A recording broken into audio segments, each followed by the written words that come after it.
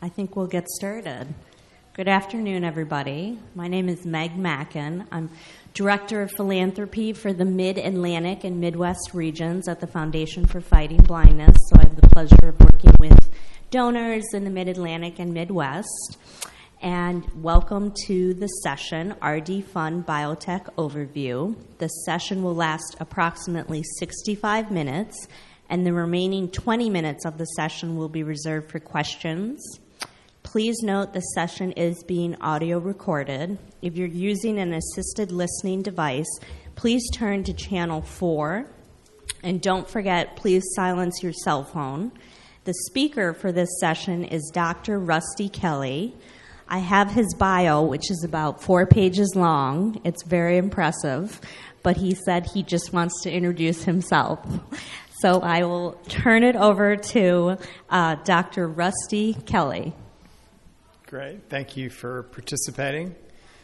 So Rusty Kelly, Senior VP Investments and Alliances, the RD Fund, which is the venture arm of the Foundation Fighting Blindness. The RD Fund stands for Retinal Degeneration Fund. And it's because we're a 501c3 subsidiary of the foundation, and the foundation is the sole member of this 501c3, we are formed to serve the mission of the foundation, and that's to find treatments, preventions, and cures for inherited retinal dystrophies and dry AMD by way of making investments in companies that are seeking to develop therapeutics. And so our investments serve 2 purposes. One, most importantly, to seek a clinical return, and to a financial return. And these are what the field refers to as mission-related investments. And we ultimately behave just like a institutional or a traditional venture capital firm, but we do not have limited partners. Most venture capital firms raise money through institutional investors, through pension funds, et cetera, et cetera. We raise funds through donations. And so those donations come from the Foundation Fighting Blindness. We have a consolidated financial statement. So we really are, even though we are a subsidiary, we have our own 990, and on paper we look independent. We're essentially an extension of the Foundation Fighting Blindness. We've made 12 investments so far. Those investments range from gene therapy and other genetic medicines like RNA therapies. ProCure is a great example of an RNA therapy. And then the classic neuroprotection, which generally applies to mid-stage disease. And then some of the replacement therapies like optogenetics, which most of the people, I believe, were in the optogenetics session right now. But we have 2 optogenetic strategies. One is Videre, and the other is Inspiring Vision. They recently acquired an asset out of Gamut Therapeutics, Denise Delcara at the Institut La Vision. We've deployed a good percentage of the $117.5 million that we've raised so far. These are closed-ended funds, 10-year funds, with some flexibility because we are a nonprofit. We're not beholden to the rules of traditional VC, but we certainly borrow their business practices. But Fund 1 has $73 million under management, and all of those funds are committed. We typically make a small initial investment with a 2x reserve, so 2 times the initial investment goes into a reserve, so that we have enough capital, to invest in the subsequent financing series. And the game here is not to get fully diluted out. So we like to start early, and when you start early, there's a good chance that by the time that therapeutic reaches the market, if it's lucky enough to reach the market, we are lucky enough, the amount of money that it takes to get there is so significant that a lot of the smaller investors that come in early are diluted out. And it's just classic ownership. And as new investors come in, they sort of squeeze out the smaller investors. So that's why we set aside a reserve that allows us to participate in subsequent rounds. We are not passive investors like the Cystic Fibrosis Foundation. Because we address so many IRDs, over 300, there's enough activity where we can govern our investments by sitting on the boards, either as voting board directors or board observers. Our board of directors of the RD Fund is independent from the FFB board of directors, other than there's automatic appointments from FFB board members to the RD Fund. So the chairman of the board has an automatic appointment to the RD Fund board. The head of our research oversight committee, John Steinberg, has an automatic appointment to the RD Fund board, and the head of our scientific advisory board, Jackie Duncan, has an automatic appointment. So it ties the organizations together. The other board members for the RD Fund have other domain expertise. We have an investment banker, Kelly Lisbakken. She's the head of banking for Wedbush Patgrau. So it's really important to have an investment banker in our circle as well. They really touch the markets, and they touch the public markets as well. And that's one of the goals here for our portfolio companies, is to exit at some point. And when we say exit, we mean either going into the public markets, which in itself is not an exit strategy. It's a financing strategy. But some would refer to it as an exit for potential exit for shareholders, because it's a liquidation event, right? You can sell your shares now in the open market as a shareholder if you invested in the company. And then the other form of an exit is to be purchased. So we had one of our companies, we've had 2 exits so far. 2 companies have been purchased. Videri was purchased by Novartis in October of 2019 for a whopping $150 million up front. And if they meet certain milestones, the earn-out milestones, it can be up to $250 million. That's a great example for the foundation, because those funds, as I said earlier, those returns what differentiates us from traditional VC, and it's our version of venture philanthropy, is those returns from Novartis purchasing Videri went back to the foundation Fighting Blindness to further its mission, and the foundation took some of those proceeds and used them to fill shortfall gaps in the research, the granting budget, and the rest of those funds flowed back into the RD Fund too. So we are fundraising currently for RD Fund 2. We've raised approximately $45 million thus far, thanks to this wonderful person in the back, Judy Taylor, and her team. We have a big development team at the foundation that is raising funds from donors in many different ways. Obviously this is bigger capital. The capital needs are much bigger for therapeutic development than they are on the granting side. So we're targeting major donors that are passionate about the investment side of the foundation's strategy. So that's where things are at the moment. We are hopeful that we'll continue to raise capital to allow us to make some new investments. We have approximately $10 million right now that we're looking to deploy, and so I think the name of the game here is to keep doing our diligence on prospective companies that come to us in a variety of different ways, including the foundation. We have these translational awards on the granting side of the foundation that provides a source of new opportunities for us. And in fact, we have a first right of negotiation with those companies, and if these translational research awards that are not early basic science, they're more on the preclinical readiness side. These are the preclinical studies that you conduct to get into the clinics for a first-in-human trial. These TRAP awards, we we're negotiating with a few awardees at the moment, so that the RD fund can manage those granting awards potentially via equity in those companies.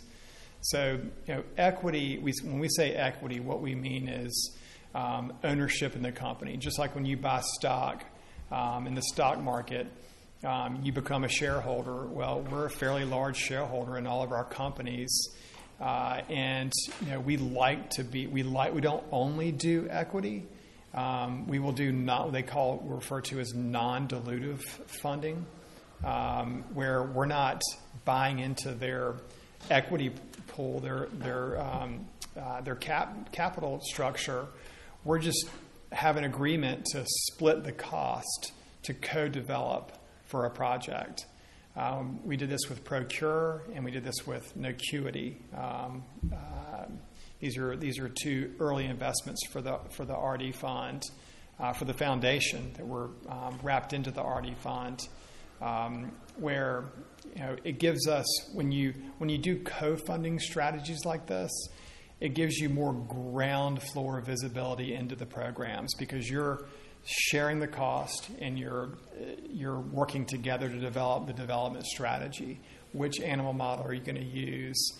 The regulatory strategy of getting into your first in-human trial in the U.S. and Europe. Once you're into the clinics, what is your clinical trial design? It gives us more ground floor visibility into that development strategy. So we're flexible. We've even used convertible notes where we're not ready to value a company. And in other words, typically when you do an equity investment in a company, you have to value that equity. There's a valuation to the company that is negotiated between the investors and the owners of the company, the management team of the company. But when you're not ready to value a company, maybe it's too early, you can use a convertible note. And that all that note does, it's sort of a debt vehicle where you make your investment and it converts into the next financing round when there is a valuation. So when there are bona fide investors around the table, they'll value the company, and then your convertible note just gives you the right to convert your dollars into equity, typically at a discount. So I know it's a lot of technical stuff, but it's just to give you a sense that we're flexible when it comes to our investment strategies with among our companies, depending on the stage of the company. We've looked at over 100 companies thus far, and we've probably gone really deep on diligence on probably I would say a third of those, and we've made investments in 12. So it gives you a sense of the rate, at which of investment. I'd say it's around 10%, which is very close to the NIH. Probably pretty close to our granting awards at the foundation as well. So there's a lot of words there. Let me just stop and see if there are any questions. Yes, sir.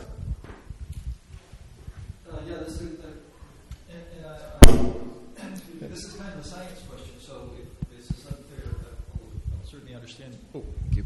Yeah, so this is Dan Day of the Orlando chapter volunteer, and so this is kind of a medical question, so I certainly will understand if you need to defer that to someone, but I think you probably know the answer.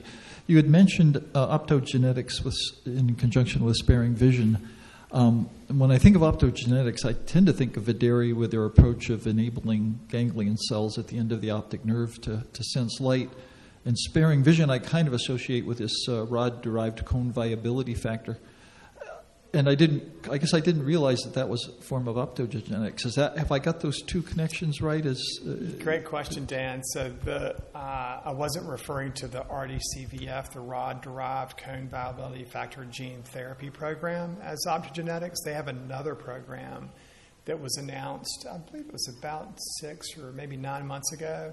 They acquired a company from one of our scientific advisors, Denise Del Cara, who trained in John Flannery's lab, an optogenetics lab at Berkeley, and is now the Institut Vision.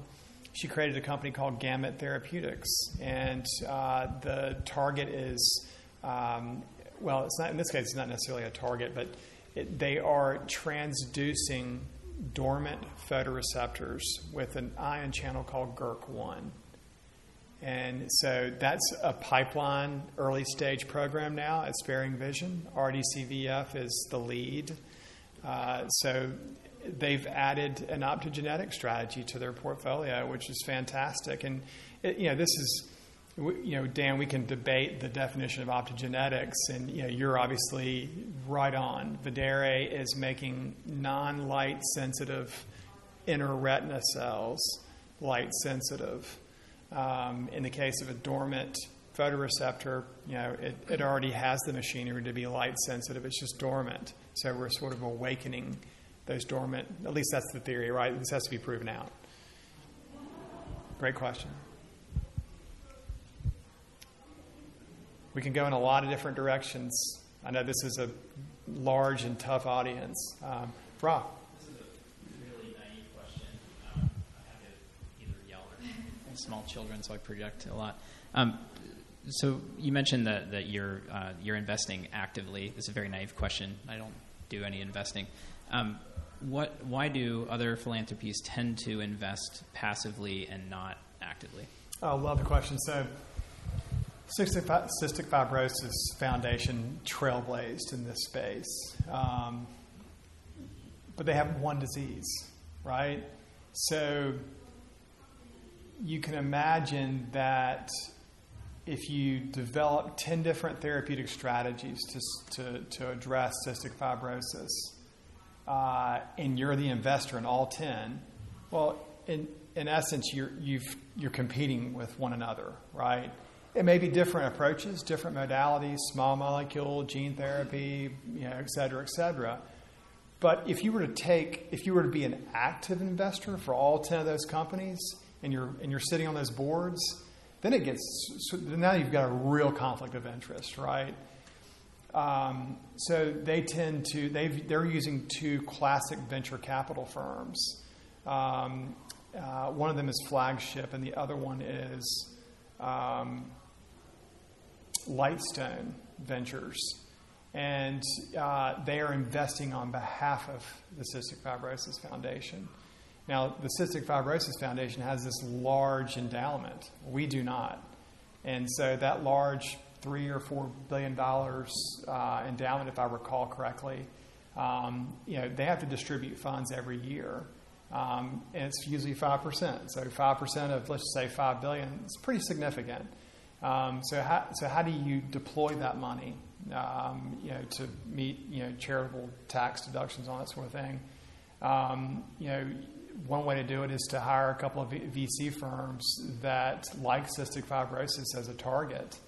And with Flagship, that's a very interesting model. They just announced this recently. With Flagship, what they're doing is they're saying, okay, well, all these new companies in the Flagship portfolio, big VC firm, they have all these new novel technologies, gene editing, gene augmentation, and base editing, prime editing. They've created this company with Flagship that allows Flagship to pull in those technologies that weren't being previously applied to cystic fibrosis, now applying it to cystic fibrosis. The foundation is different in that we have 300 plus IRDs. Now, 25% of them have yet to be identified, as you know, the elusive genes. But we still have a lot of indications that our clinical consortium, our physicians, our SAB, our grantees are addressing. So it gives us more opportunity to be more active in those investments. We're bound to see conflict at some point where, let's say we have one company going after Stargardt disease via classic gene augmentation, and then another company who's maybe doing gene augmentation but didn't choose Stargardt disease initially and decides to go into Stargardt disease. Well, we have the power, or some power, as governing board directors to sway them in different directions so that we're not competing with one another. That hasn't happened yet, by the way, but it's bound to happen at some point. So that's the downside of being an active investor. But the way you handle that is you have firewalls within your VC fund.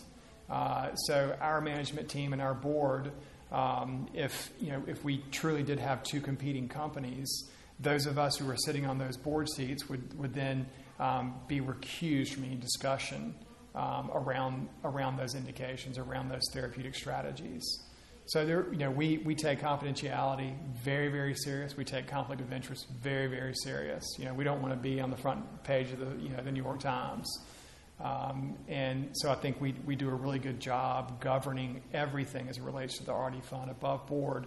And again, we have a terrific board, and gentlemen like Warren Thaler, Gordon Gunn himself, who's a board emeritus for the RD Fund and a significant anchor donor. Governance is their thing. I mean, they study people, and they study structure, they study conflict, and so it's great that we have that experience, because most of us, and these are early stage investments, so we don't have to get too crazy, but most of us are focused on the science. I've spent most of my career in development, discovery, preclinical, and I've done a little clinical as well. But we're focused on, when we sit on these boards, it's not so much the business. It does matter, of course. It's necessary, but we're focused on what is your development plan and what are your timelines and how much money do you have, and what's your runway. These are classic elements of biotech. It's a long answer to your question. So I love Q&A. You can ask. There's no dumb question. Throw anything at me. This is fun. Okay, go ahead. Okay. So does the foundation provide ongoing support for studies after an initial investment? And then conversely, is funding pulled when performance targets aren't met?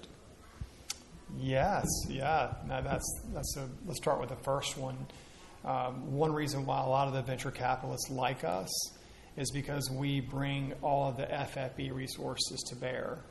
We have this wonderful registry, for example, of over 20,000 patients, with many of them that have both the genotypic and the phenotypic data that is paramount to selection for clinical trials for various companies. Then we have this clinical consortium that's conducting natural history studies, and this consortium is over 40 or 45 leading eye centers across the world, and they're top-notch investigators, and their access to patients. So we bring that to bear. We've used this term that we're smart money, and we truly are. We back that up because for example, I used Stargardt as an example earlier. We've spent $5+ million on ProgStar, the natural history study for Stargardt disease. And that natural history study enlightened the field. And a lot of different companies going after Stargardt disease use this data to understand disease progression. And it sort of illustrated slow, medium, and fast progressors. So if you're a developer, if you're a company, which of those levels of progression do you choose? It's a tough question, right? Because if you go with the fast progressors, maybe it's too fast. You go with the slow progressors, maybe it's too slow. It take forever to read out. So the goal these days is to do things as quickly as possible and with as few dollars as possible. That's not always the right strategy. The better strategy is maybe really understand the time of intervention, that therapeutic window, and the appropriate endpoints that are associated with it. So we bring to bear those resources. And of course, as I mentioned earlier, FFB has this granting engine. So all of those grantees and their projects we're privy to.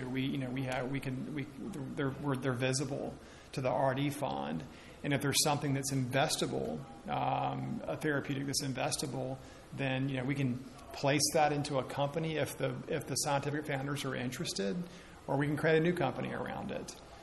So there's lots of avenues to sort of leverage all the FFB activities.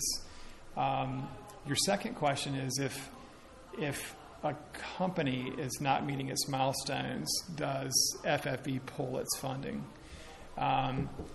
Not so much on the granting side of the fence for the foundation. You'd have to really screw things up in terms of milestones. Things change, right? I mean, nothing ever works out as you planned it to in the lab, or seldom it does. So we understand that, and we are there to support these grantees as they pivot in different directions. We just want to know, did you conduct the study appropriately? That way we know that if the answer is yes or no, we believe the answer. If it's not conducted properly, and you have no answer at the end of the funding, then it's a waste of time, it's a waste of money. But on the RD fund side, things are set up such that if you do not meet your milestones, you don't receive the next tranche of investment. A lot of our investments are tranched over time, and the ability to call down the second tranche. So if it's a $10 million initial investment and you split it into two tranches, a lot of times you'll see it split into 3 or 4 tranches. But just for the easier concept is, let's say there's 2 tranches of $5 million, and the second $5 million tranche is called down once you've met 2 clear milestones. First in human, first patient enrolled in your lead asset, and then maybe an IND clearance to get into a first in human trial for your second asset. Okay, you met those milestones. You've pulled down the second tranche of $5 million, and now you can go execute. But those tranches are in place in case you do not meet your milestone, and you're not putting. It's not dumb money, right? I mean, you're not just throwing money down the drain. It's better to tranche. Now, not all companies do that. We've had a couple of companies who've raised very large sums of money untranched. It's a little dangerous, but it also depends on how big the platform is. If it's a gene therapy program for 1 indication or 2 or 3 indications, well, you kind of know what you're getting yourself into. If it's this huge platform company of gene editing, and they're going after non-ocular indications, we have companies in our portfolio that are going after non-retinal indications. It's fine. These are generally larger markets. We have one company going after cataracts. We've had companies interested in glaucoma. That's fine. We're not opposed to investing in a company that's going after non-ocular assets. But generally speaking, when we make investments in those companies, we will then have a side letter with that company that says our dollars are going to the ocular assets. So it's another little thread that's not part of, that doesn't answer your question, but it's just another thread that, we want to be, again, above board. We want companies to, and auditors and the IRS to know that we're doing things in a very healthy manner. Our dollars are going straight to retinal research and not other indications. Yes, Dan. Thanks for your question. Yeah, I was wondering, you said at the beginning that the expectation is for both financial and clinical results. I wonder just what the metrics or measures are like how do you calculate them for ROI, if you will, particularly on the clinical side? How are those derived? How do you set them? What's the process for it? Yeah, there's no metric per se for clinical success other than the natural progression of clinical trials. Did you meet your primary and secondary endpoints in a phase 1-2? Did you meet your efficacy endpoints in a pivotal or registration trial? And are you granted approval? Those are 3 logical milestones for clinical return, clinical outcomes. And then, the financial outcomes are, classic VC metrics, right? A multiple of the return, and then a time value of return, an IRR. Most people just use the multiple of return, right? So if you invest $1 million, you made 8, then it's an 8x return, right? But that doesn't capture the time value of your investment. So then we'll use so for Videre, for example, we owned 8% in that company, a little over 8%. And that $150 million up front gave us a 4.1x return. but the IRR, the investment rate of return, which takes into consideration the time, we'd only invested this company for less than 18 months. So the IRR was like 400%. It's incredible. You look at a really good VC firm and their performance over time. A good firm may have 5x return on a multiple average across their portfolio, and an IRR of 25 to 50%. So we're still a young portfolio. We only have a few exits. We need to get a few of these companies into the public markets, for example. That's our preferred exit, by the way. If Novartis or Pfizer or somebody buys one of our companies, we lose control over it. It's not a bad thing. They have the resources to take it further. And if we know their teams and trust their teams like we do in Novartis, then it's a good thing. But we just have to understand that going into, and we're very open with our donors about this. That we may lose control, but that's why we take more of an active role in governing our investments so that we can steer them in the right direction. But if you go public, you can grow the company and continue to manage the company. So with impact investing these days, the metrics of return are you're seeing a lot of firms get really clever and sophisticated with how to measure impact. Right now, we're just keeping it real simple. Clinical success is clinical success. Yes, sir. Please do. So if you're trying to get a return on something, like, and you invested in a company that's developing a treatment for something that's going to treat like a few people realistically, comparatively, but you invested a lot of money into the company, at what point are you expecting a return? Are you even expecting a return at that point? Yeah, I mean, those decisions are generally made up front. You choose an indication that has a decent market size, and this is how the world works, right? You can't go at it alone. You could, but it would require a lot of capital. We're a small fund, so we need other investors around us. Other investors are, they don't like small markets. So if you're going to go the small market route, like Opus Genetics, for example, we just spun out Opus Genetics, and we founded that company, and we're the lead investor in that company. So we can steer that company with our board governance included in the direction of, okay, we'll tackle an ultra rare, but couple it with a larger market asset.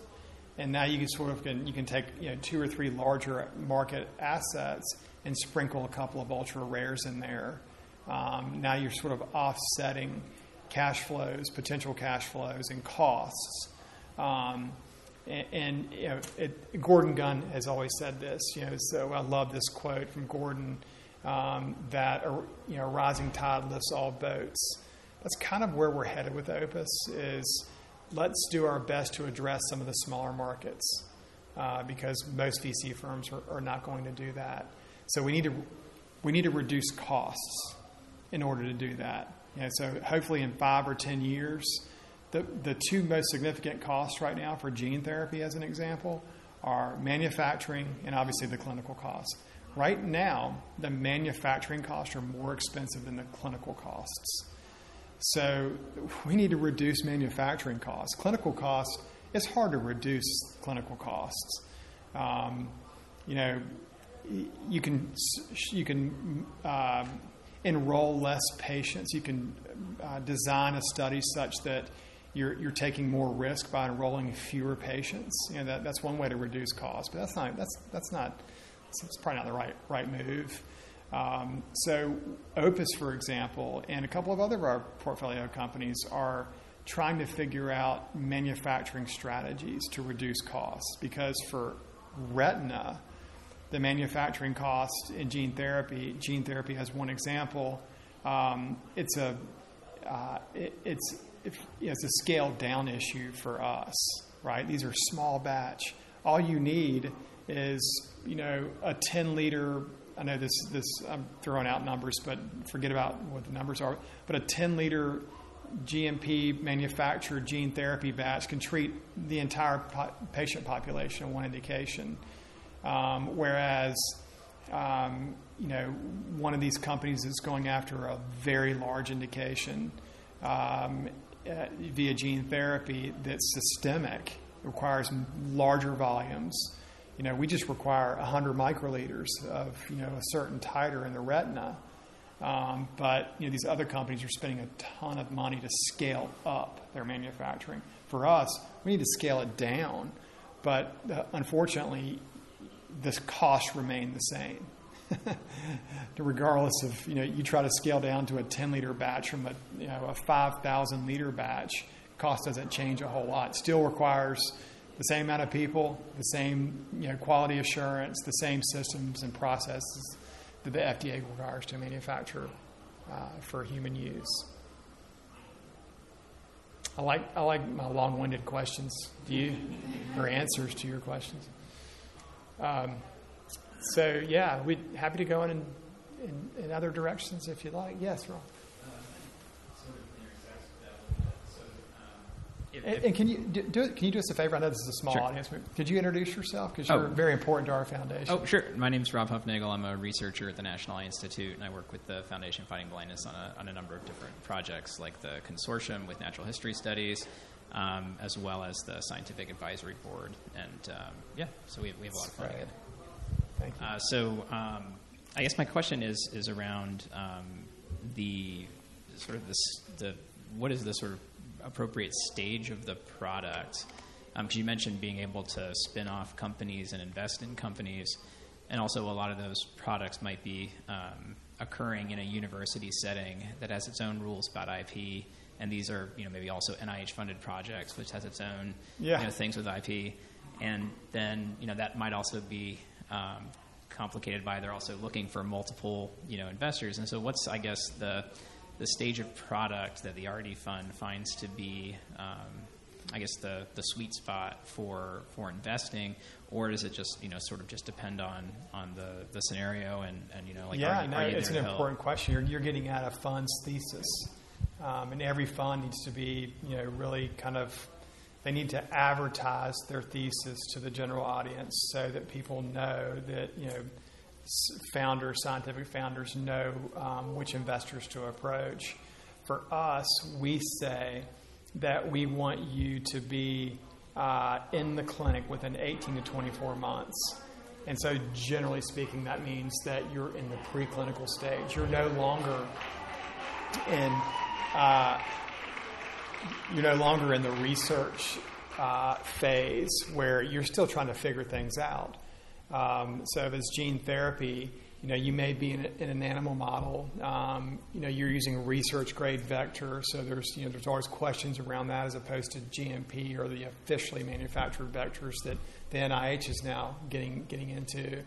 But it's really about what we call IND readiness studies. So you're no longer asking questions: what is the target? What is the construct? How does this work? You've answered those questions. Now and you already know this, Rob. This is for the audience. Now you move into this phase of you need to get ready for a first-in-human trial, and you need to show the FDA that you can repeat those early research studies in a very rigorous and reproducible manner under FDA regulations. So everything becomes super tight and regulated at that point. We have invested in some early stage research projects, but we need something that's more investable. We can operate that way if we wanted to as a fund and as an extension of the foundation, natural extension of the foundation, going from grants to these sort of more translational projects. But we need to behave like a traditional VC. And there's enough activity out there. If everything was bottlenecked into research, then we would probably play more in that space.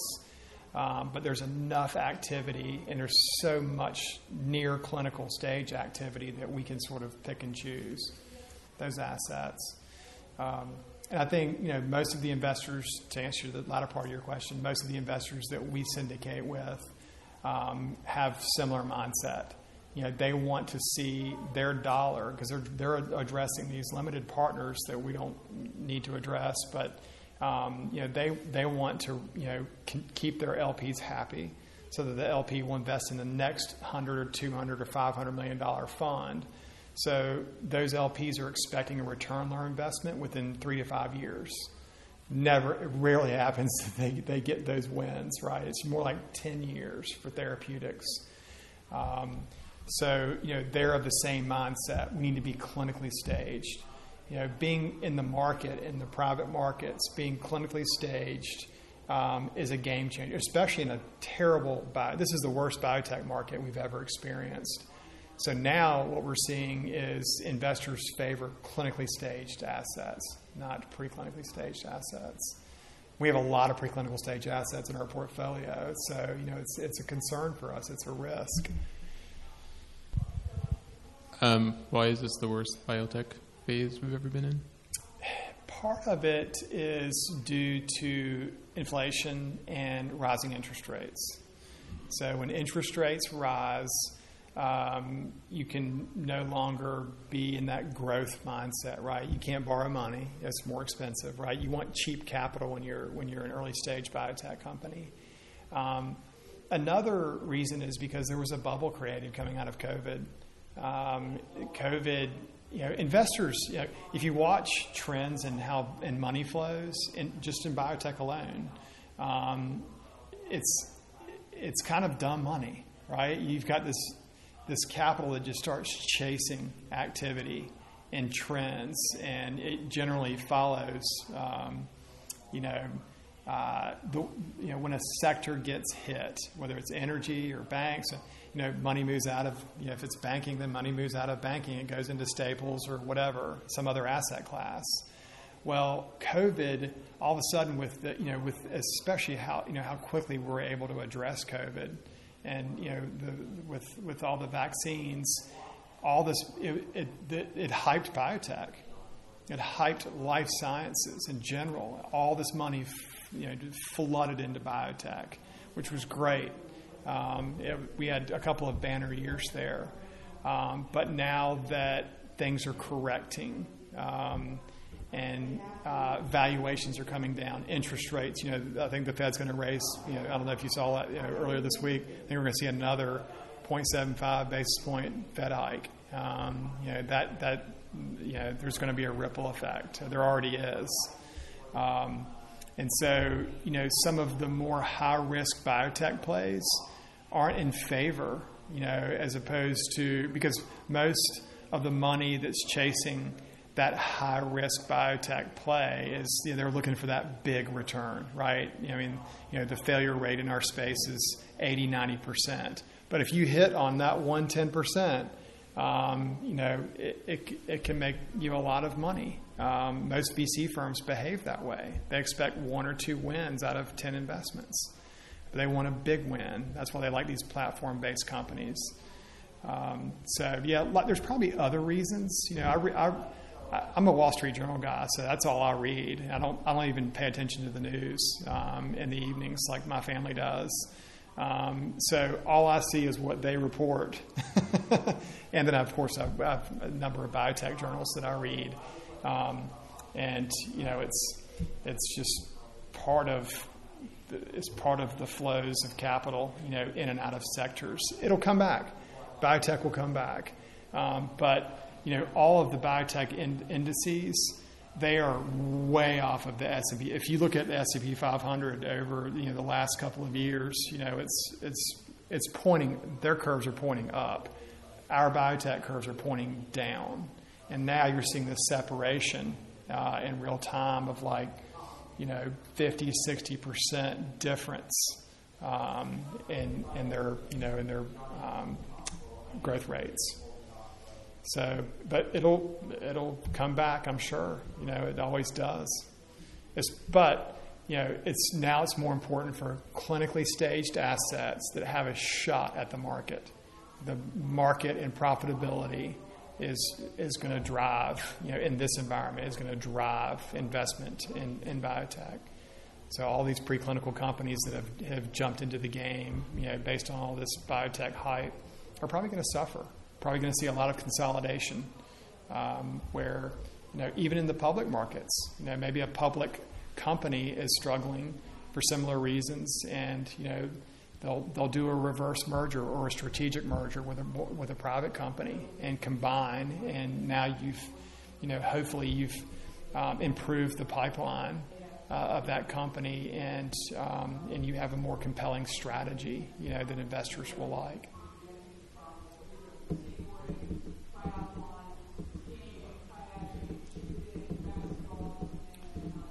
They're talking about basketball. I just heard something about basketball. One quick one. Yes. Is that kind of what happened from hearsay with ProQR? They had a couple things in the fire and kind of condensed recently. Yeah, they're a publicly traded company, so they're very careful to publicize. Anything that I know is in the public domain.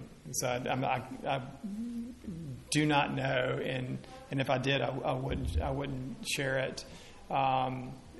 Anything confidential that's not in the public domain, because anything material can change things for a publicly traded company. But we've made a substantial investment in ProQR for, as I mentioned earlier, a non-dilutive investment. We don't own equity in ProQR, which has obviously suffered greatly. They've lost most of their value. But we did a co-development strategy for an Usher 2A study to get through their phase 2 proof of concept study, which they have, and they're now in a pivotal registration trial called Cirrus. And so, the failure the so-called failure, most of us and who are very close to ProQR don't believe that that's a failure. It's just, again, it's a matter of U.S. regulators and the ophthalmology division of the FDA being a little bit too strict on what they determine as an effect, a statistically meaningful effect. So I think ProQR is in a tough spot right now, but I think that they will.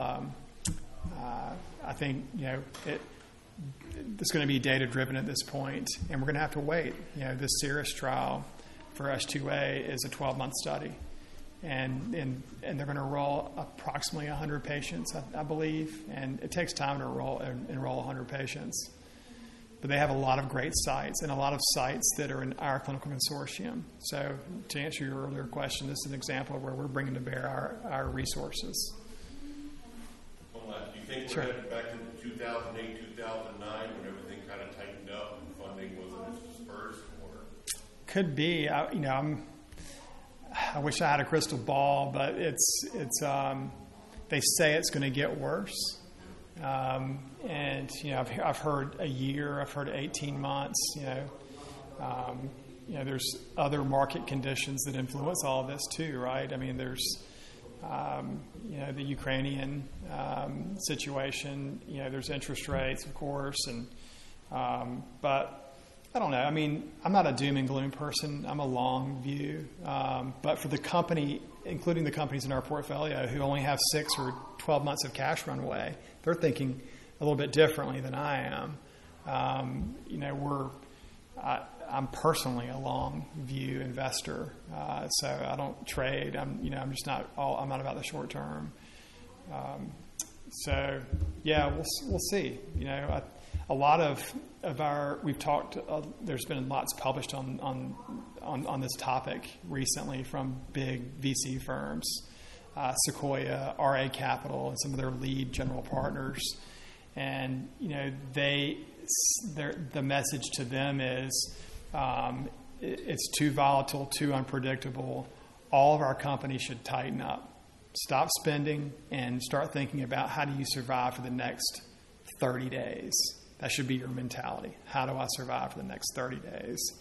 And so, we're talking to our portfolio companies about that.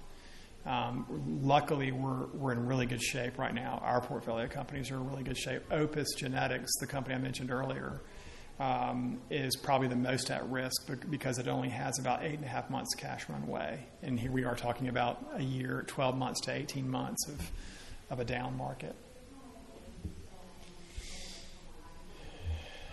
So we have two new guests who are maybe not familiar with the RD Fund, but we're just doing general Q&A at this point. So feel free to ask any question. And what is our time frame here? We have time at it ends at 4:15, so Okay. we have time for some more questions. Great. Yes, sir. One last real quick. No, it doesn't have to be the last one. What percentage of funds are from investment and what are from donations? For, say, for the FFP? So all of our capital is donated. All of it, yeah. But I think maybe we can answer that question by saying, have we received any capital from the return on our investment from the RD Fund? And yes, we sold Videri to Novartis and received approximately $13.5 million up front, and we stand to earn another up to about $22 million. And those dollars are flowing back into the foundation, right?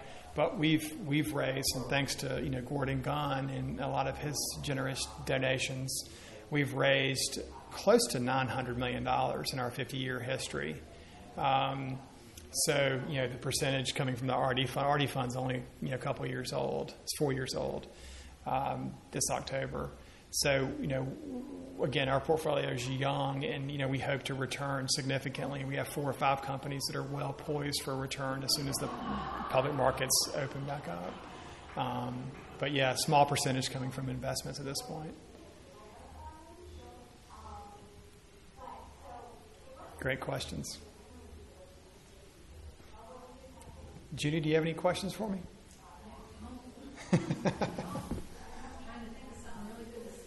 Was there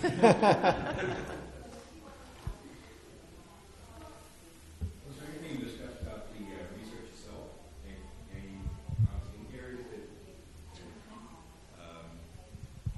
Any promising areas that look exciting right now, and things along those lines? That's a great question. So dry AMD is unmet at this point across the field. Obviously there's a couple of companies that are in late-stage clinical trials that things look promising.